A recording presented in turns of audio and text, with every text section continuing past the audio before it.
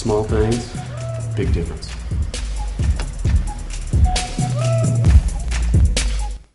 So today could be a radical shift for some of you. If you will allow God to work in you in the small things, make some small changes in the months and years ahead, you'll see some incredible differences in your life.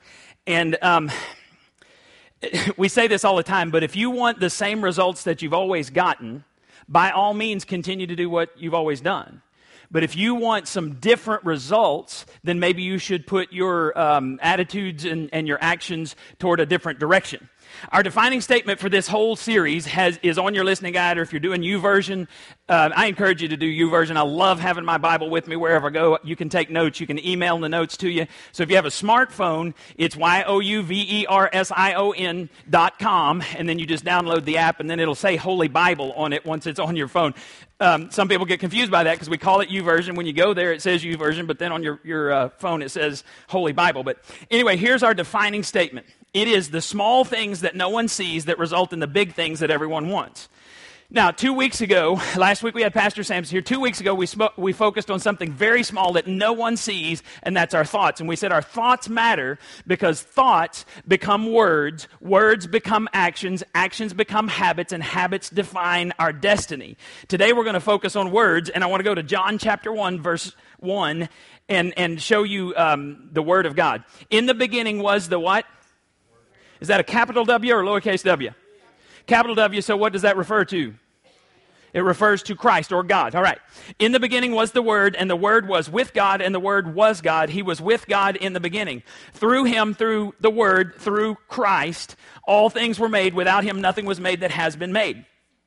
Just like our words reveal our thoughts and our hearts and our minds to other people, Jesus Christ was the revelation of God's thoughts and His hearts to people when He came. We know that Jesus was eternal. The Bible tells us that. He was part of the eternal Word, but He was also part of the creative Word. The Bible says nothing was created without Jesus' input in that because He, God the Father, God the Holy Spirit, were all together creating everything. And so Genesis 1:1 is linked here with John 1:1. When God created the world, He did it with the spoken word. He said, let there be light, let there be water, let there be a separation of the heavens and the earth, let there be stars in the sky. God spoke and stuff happened. And then in John 1:1, it tells us about the new creation. God created the physical family in the Garden of Eden when He created the earth. Jesus came and created the spiritual family, which is the church, which is what we're doing here today. And Jesus was involved in both creations. Now, just in case you're not sure about this word and the identity of the word, look down at verse 14, John 1:14. The Word became flesh and made His dwelling among us.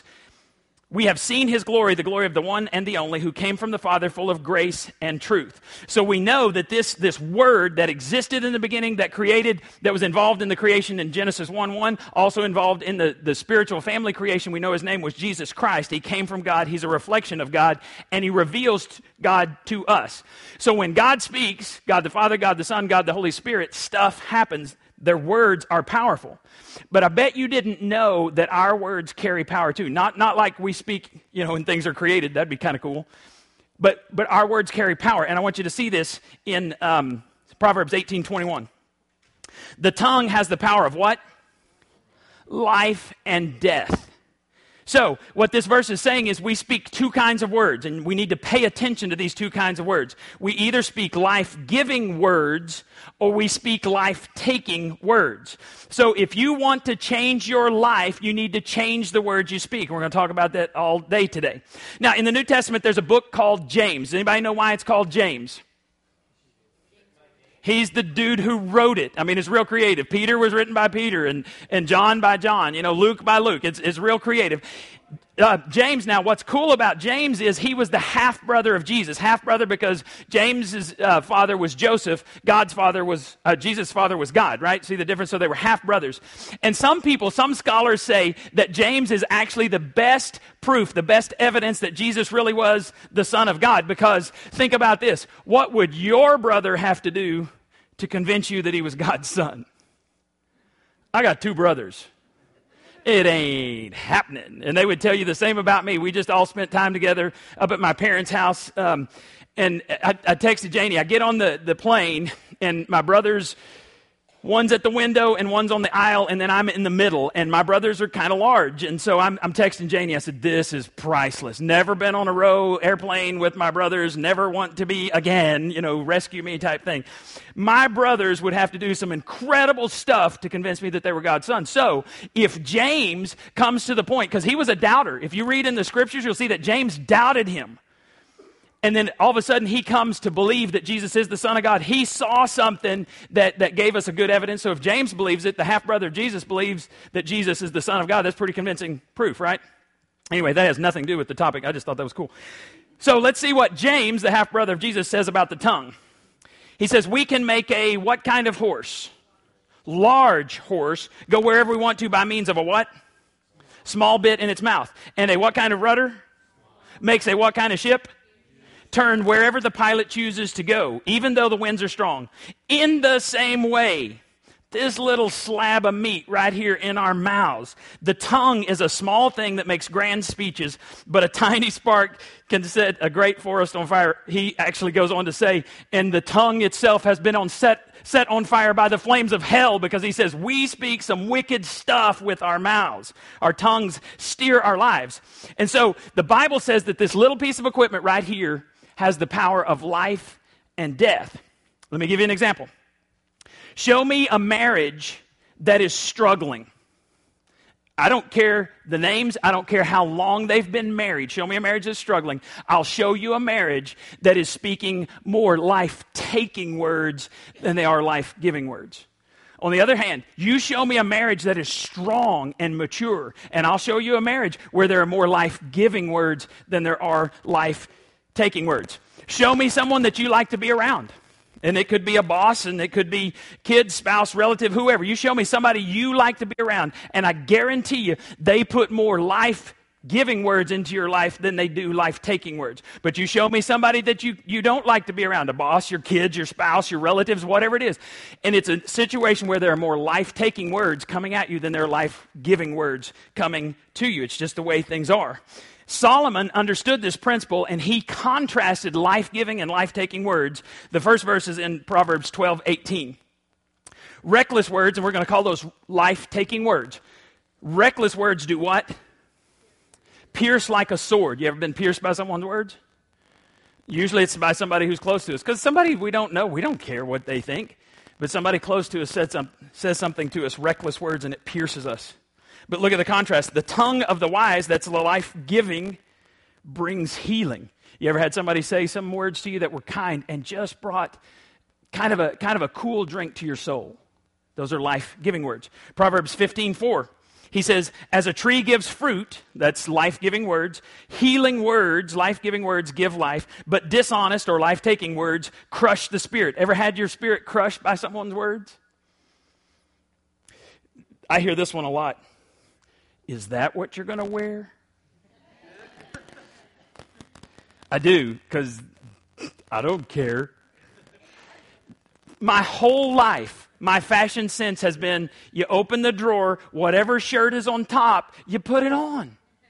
Whatever pair of socks, you put them on. It's not hard. And I'll come walking out, and Janie will go, is that what you're going to wear?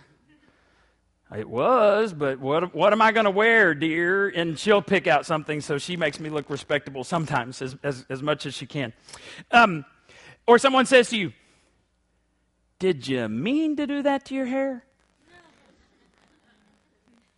No, I didn't mean. I heard this one. Janie saved me from this one. You're 25 or 30, and when you're a minister and you're 25 or 30 and you're in a church and you're not married, everybody has an ugly niece or somebody they want to introduce you to.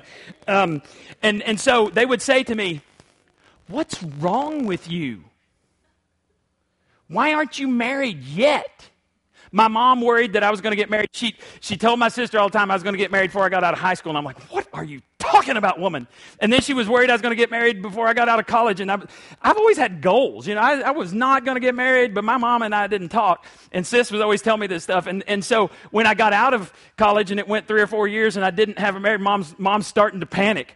I don't think Doug's ever going to get married. He's not going to find anybody good enough. And I'm just like, shut up! To everybody. Church people, I love you, but do not set me up with more ugly women.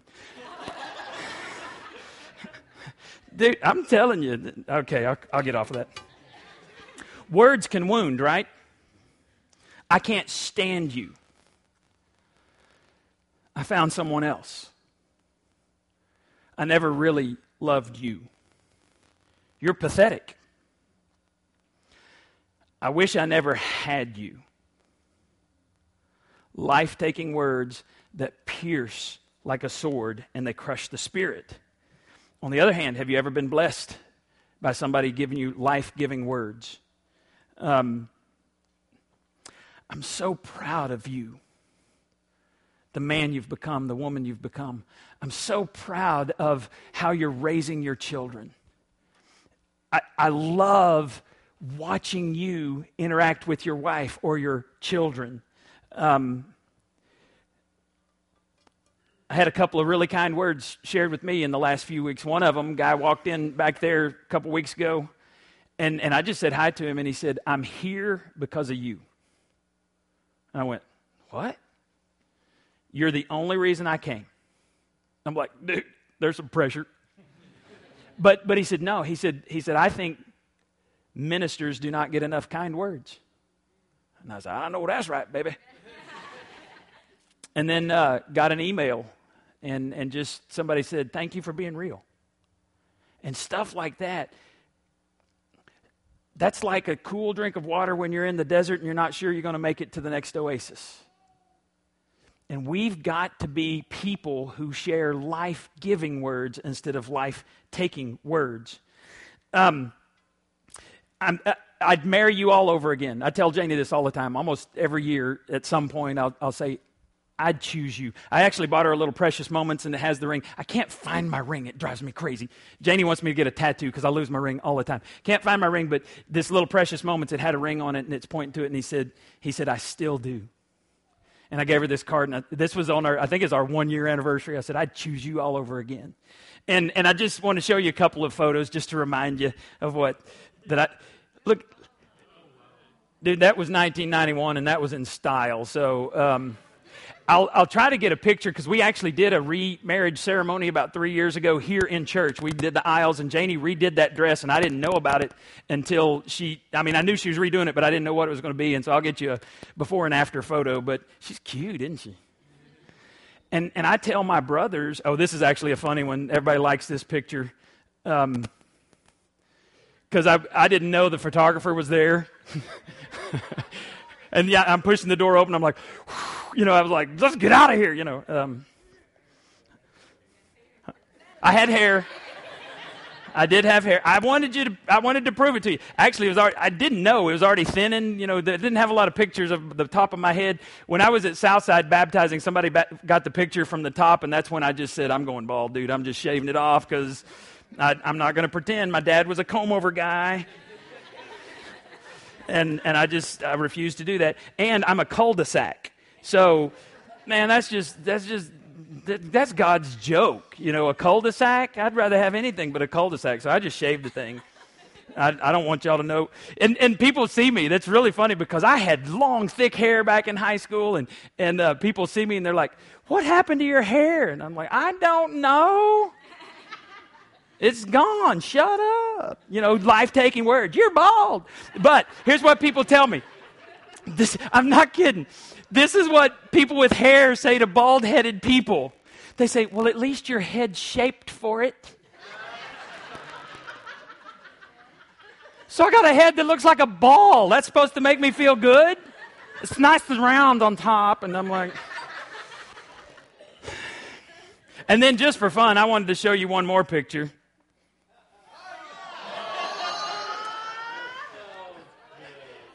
I think he's always had gray hair. It is gray, and so I'm jealous. At least he has hair. That's what I tell him. He gripes about his gray hair. Well, at least you got hair. I'd take that. Teresa looks good. And what I tell my brothers, and we actually had this conversation. I felt sorry for the people around me, because 3 preacher boys sitting there, and we were talking about sex, we were talking about drugs and rock and roll, and I thought, these people sitting around us think we're nuts, and anyway, I'm texting Janie going, "You won't believe what we're talking about." But I told my brothers, I said, my wife is more beautiful today than when I met her. And I thought she was stunning when I met her. I thought she was stunning when I married her. And she is more beautiful today. And I know Jeff feels that way about Teresa. And guys, if you're not saying that to your wife, you're stupid. Because what we did to catch her, we got to do to keep her. We talk about that all the time. So anyway, life-giving words are healing to the soul. And Janie was one of those people that just filled my soul with good stuff and still does to this day. And so that's why I cherish her. I tell my girls every night before we go to bed, I'll hug them, and it's an old ritual we do. And I say, you're beautiful, you're smart. What else did I say? You're precious. What? Well, that's what Janie says. I say, you're beautiful, smart, and of all the girls in the world. We used to play this game because, we would have some little kids come over, and they were kind of brats, and so I would play this game, and I'd be hugging Hannah and laying there next to her, and I'd say, you're beautiful, smart, and I love you, and of all the girls in the world, you know which one I'd choose every time? And then she would want me to say, she'd say, tell me who you wouldn't choose. No. And I'd say, well, Clara. I wouldn't choose Clara. And I would start naming these girls, and she would laugh, and I'd say, but then I would even take her best friends, and I'd say, and I wouldn't choose them.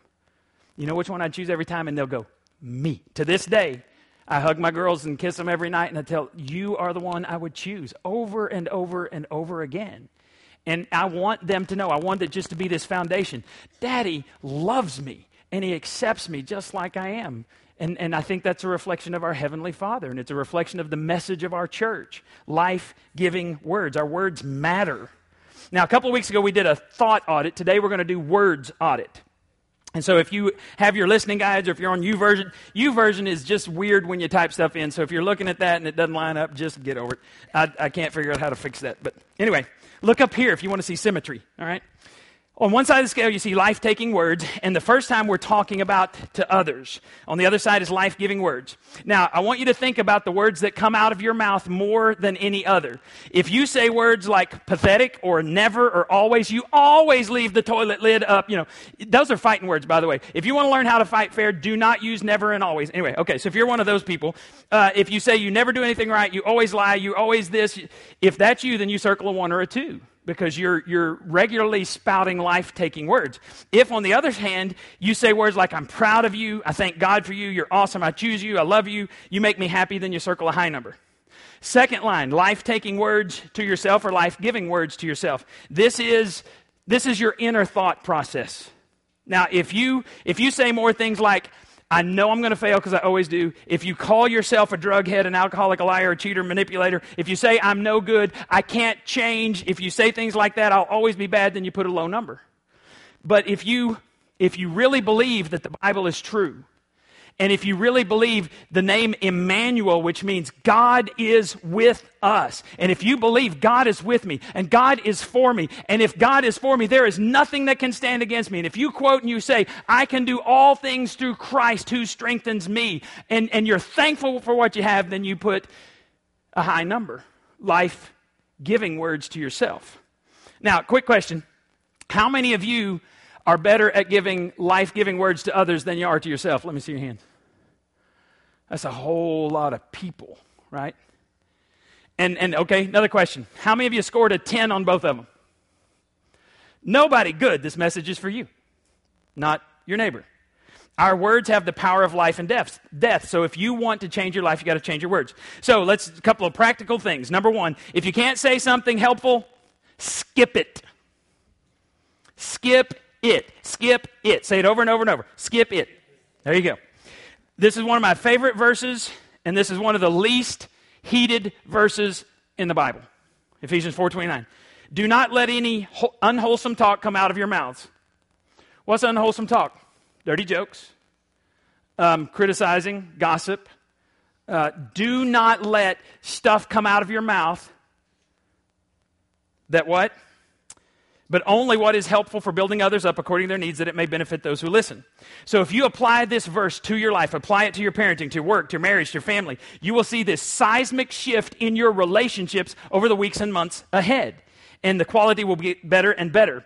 Our words, this verse says, are to build up according to their needs, not your needs. Sometimes you feel like you just got to say something. It's all about you. It's not about the other person. And it says we are supposed to do things that benefit others. Sometimes you got to tell the truth, but it's the way you tell the truth that matters. Because I say this before, but I'm going to keep saying it till y'all quit doing it. Don't go to somebody and say, I'm just telling you this because I love you. And then you verbally vomit all your issues on them. You take out your double-barrel shotgun and you blast away just to get it off your chest, and it's all because I love you. In fact, if you tell me you're telling me this in love, and this happens, I'm not making it up. People come to me and say, Doug, I'm just telling you this because I love you. And I immediately put my walls up and I go, no, you don't. Because the way you just approached me. Because I have friends and I have relatives who have approached me and said, hey man, can I talk to you? I got something on my heart. And I just need you to know that I love you and I value your friendship more than anything else in the world. And something happened, and I know you didn't mean it, but you hurt me. That's totally different than someone coming up and saying, I'm just going to tell you this because I love you. And I've had this happen in the last few months. Somebody said, I'm just telling you this because I love you. And then they wasted me in front of a group of people. And you know, the flesh, man, I was making a list. And I just had to swallow it because it wasn't appropriate. The way you go to somebody will tell them. Even something that is difficult to say can bring life to someone if you say it in the right way. So you get on your knees and you talk to God more about that topic than you talk to the person before you ever go to the person. And the Holy Spirit will come out of you and connect your hearts. This happens every time. You go to somebody in the right way, your hearts are drawn closer together. You go to somebody in the wrong way and even speak the truth in the wrong way, and you will be repelled from each other.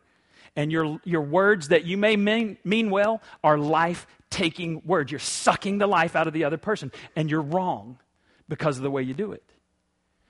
So we've got to be people who give life. Now, the King James Version says, if thou canst say something worthwhile, shut thy trap. It doesn't really. I think it should, and if I ever do a translation, that's what it'll say, but it doesn't say that.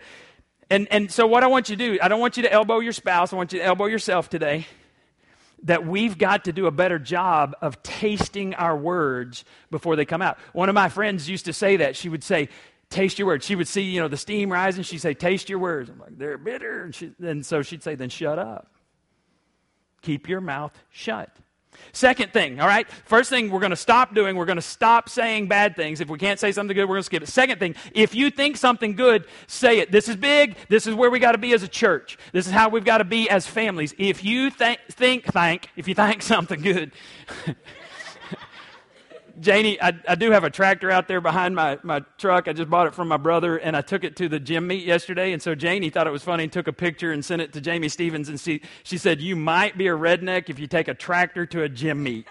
And anyway, so I'm a redneck, I guess. We have to think before we say it and taste our words. Look what it says in Proverbs 16:24. Pleasant words are a honeycomb, sweet to the soul and healing to the bones. Pleasant words, not pleasant thoughts. The thought does not count. When Janie and I were dating at different times, y'all do this, you got the warm fuzzies, just bubbling up in there. And we never lived in the same town until we got married. And so I was in Austin, she was at Sam Houston State, and so we couldn't wait to see each other. We would wait 2 or 3 weeks because I was a youth minister and she was, at the time, she was on the drill team, so she would have to dance at basketball games, stuff like that. So we couldn't always see each other. It would go 3 weeks, 4 weeks before we could go see each other. And one night I was at her apartment, and how many of y'all seen Failure to Launch? Okay, Matthew McConaughey. Okay, just keep that in mind. Because one night we're sitting there and I had my arm around her, and we didn't have the TV on because you don't need the TV when you're in love, And we just smooched a little bit, and then I looked in her eyes. She had the look. You know what I'm talking about? The look where Matthew McConaughey, he was living with his parents, and whenever the girl gave him a look, he'd get scared, and he'd take her home to meet the parents so that the parents would scare off the girl. Okay, Janie had the look. And we used to always do this thing. If it got quiet for a while, we'd go, "What you thinking?" And so she had the look, and I knew it. I knew what she was thinking. And I said, "What you thinking?" And she just kind of, just for a second, she goes, "Nothing." And I said, "Come on, tell me." She goes, "I am not telling you what I was thinking." And so what happens, 3 or 4 weeks later, I don't know, we're back together. And I said, "I just want you to know that I've fallen in love with you." And she goes, "I love you too." And then she goes, "You know that night 2 or 3 weeks ago when you asked me what I was thinking?" I said, "Yeah." She goes, "I was thinking I love you." I said, "I know." And she smacked me. She said, "If you knew, why didn't you tell me?" And I said, "Because I wanted to see if you'd say it first." She said, "There was no way in hell I was telling you first. You were going to have to tell me." Girls, that's good. That's good. Don't you dare tell that boy, because don't tell a boy you love him actually, don't even tell him you love him until you're standing in front of the preacher. Then that's good, right? Can I hear an amen from all the dads in the group? Hey, hey, hey. I do have a concealed handgun license too, so just any potentials, you need to know that. I don't mind going back to jail. I have been in jail. I'll tell you that story another time. I'm running out of time. We all, you know what I was doing? All I was doing was I wanted somebody to look at me and take me just like I was and love me. And Janie was that girl. And I wanted to hear it. Even though I was jacking with her, I wasn't messing with her. I was kind of ornery. I wanted to hear it. And so when she said, "I love you too," it just warmed my soul. And don't you want that? Don't you want to be around people who love you? Timmy's one of the huggingest people around here. Timmy hugs me all the time. Broad daylight, crowds, he doesn't care. And that's okay. I like it. I'm okay with that. I'm secure in my masculinity and in my marriage, so I can hug a man. Isn't that cool to be around people that love you and accept you? It's why some of you can't go to your family gatherings, because there aren't people there who love you and accept you. And it's why God created this supplemental family. And I'm going to tell you, our small group, I love them like brothers and sisters. And I can't help it. As they open up their hearts to me, I am drawn to them, and I love them. And I long for all of you to have that. But you can't have it when you're sitting in your homes and not connecting with other people. You got to make some choices. My brothers, I didn't get a lot of life-giving words from my parents when I was growing up, but my brothers and my sister filled in. And I didn't know, Mom and Dad had a lot of problems. Mom was the oldest of 8 kids. I learned a lot from, my granddad beat my grandmother. My granddad beat all of his kids, and my mom moved out just to get away from him, and then all of the other kids ran away from granddad, and bad situation. And so I didn't get a lot of words from them, but God put my brothers and my sister in my life. And mom would tell sis stuff, and sis would tell me, and it was, roundabout way, it was okay. Mom thinks you're awesome. Why didn't she tell me? That type of deal. But my oldest brother, is the one who really affirmed that I was supposed to start this church. My options were to go to a traditional church, already established church, or start a church from scratch. And that's a scary thing because there ain't no money in it. And my brother said, "I have always thought you'd start a church." That was the word I needed to hear. He said, "I don't see you going and building on what somebody else has done." He said, "God has prepared you to start a church." And that was what I needed to put me over the hump. So, it's that old song, "Tell me something good. Tell me that you love me. Tell me that you like me." Everybody's saying that. And they're not finding it in churches. Right? I'm not trying to talk down any church. I'm just saying, for the most part, we get in a church and we become a clique and we forget everybody else who comes in. And it's wrong. We've got to be giving life, and when we do, people want to come hang out here. Before David became king, he found himself in a bad situation, and his men were going to kill him. That's a bad situation, right? he's out and he's gone and done this raid, and while they were gone, all of their wives and children and everything was taken, and so the men are like, you did this, it's your fault, David, and they were going to take him out and stone him. And look at just the last part of 1 Samuel 36. It says, but David encouraged himself in his God, in the Lord his God. And so what I want you to realize is sometimes you got to encourage yourself in the Lord your God. Because one chapter later, this was in 1 Samuel 30 and 1 Samuel 31, Saul, the king, died who wanted to kill him. You know what happens in 2 Samuel chapter 1? David starts his process of becoming king. So the circumstances looked horrible, but just a few days later, it radically changed because God showed up. When Jesus Christ was killed on the Friday, the Romans and all the Jews thought they'd gotten rid of this troublemaker and everything was good. But they didn't know Sunday was coming. And the worst tragedy in history was an innocent Jesus Christ being crucified. The greatest miracle in history is Jesus Christ, the innocent Son of God, being raised. And we're going to celebrate that in just a few weeks on Easter. So God turned what looked like a horrible circumstance into the greatest miracle ever. So don't ever think that your circumstances are too big. If they are, you're not looking at God, because He can handle it all. When life is dark is when God's about to show up. All right, the last thing I want to say is if you want to see it, you need to say it. I know, I got 2 say-its there. That's all right. You can handle 2 say-its. Maybe you'll remember it. You begin to say, God wants to bless my marriage. God wants to provide for my family. God wants to save me. God wants to heal me. Begin to say it. Jesus said, if you speak to the mountain, not whine about the mountain, not complain that there's a mountain in your way. He said, if you speak to the mountain, it will be removed. If you have the faith, it will be removed. And so we've got to speak to it. One of my favorite passages in the Old Testament is when God takes Ezekiel, one of the prophets, takes him to this valley, and it's full of dry bones. Dry bones means there's not any skin, anything on it. They've been bleached in the sun. They're horrible. There's nothing left. And he asks him a question. God asks Ezekiel a question. He said, can these bones live? Ezekiel's pretty sharp. He goes, only you know, God. And God says, speak to those bones. Prophesy to the bones. Come together. And so, if you're Ezekiel, okay, bones come together. That's what I do. And it said there was this rattling sound. Oh, dude. DVR in heaven, I want to see it. Because the bones came together. And the ligaments, the sinew, the skin, everything came together. And they stood up. Don't you know Ezekiel's going, wow. And then they had no breath in them. So God said, He breathed on them and they became this huge army. Now this is significant because God had just told the Israelites through Ezekiel, I'm going to restore your nation. And the Israelites said, our nation's dead. We're in the grave. In fact, I want you to see exactly what they said in Ezekiel 37:11. God's talking about them and He says, then He said to me, Son of man, that's what He was calling Ezekiel, these bones represent the people of Israel. They are saying, we have become old dry bones. All hope is gone. Our nation is finished. Therefore prophesy to them and say, this is what the sovereign Lord says. O my people, I will open your graves of exile and cause you to rise again. Then I will bring you back to the land of Israel. When this happens, O my people, you will know that I am the Lord. God's words to Ezekiel were, speak to the bones, prophesy and breathe the breath of life in them.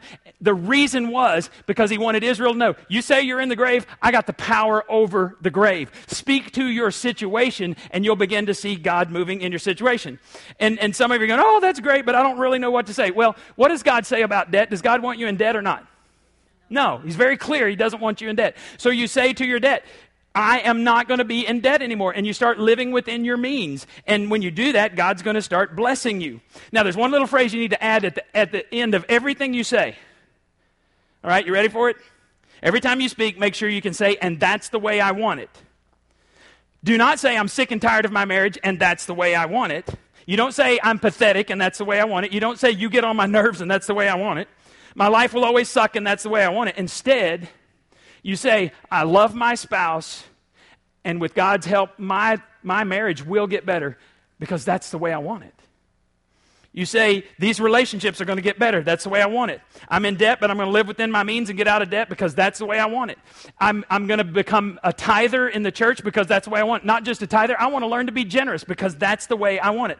Add that phrase to what you say repeatedly, and your life will change over time. Our church is out of debt because that's the way we wanted it.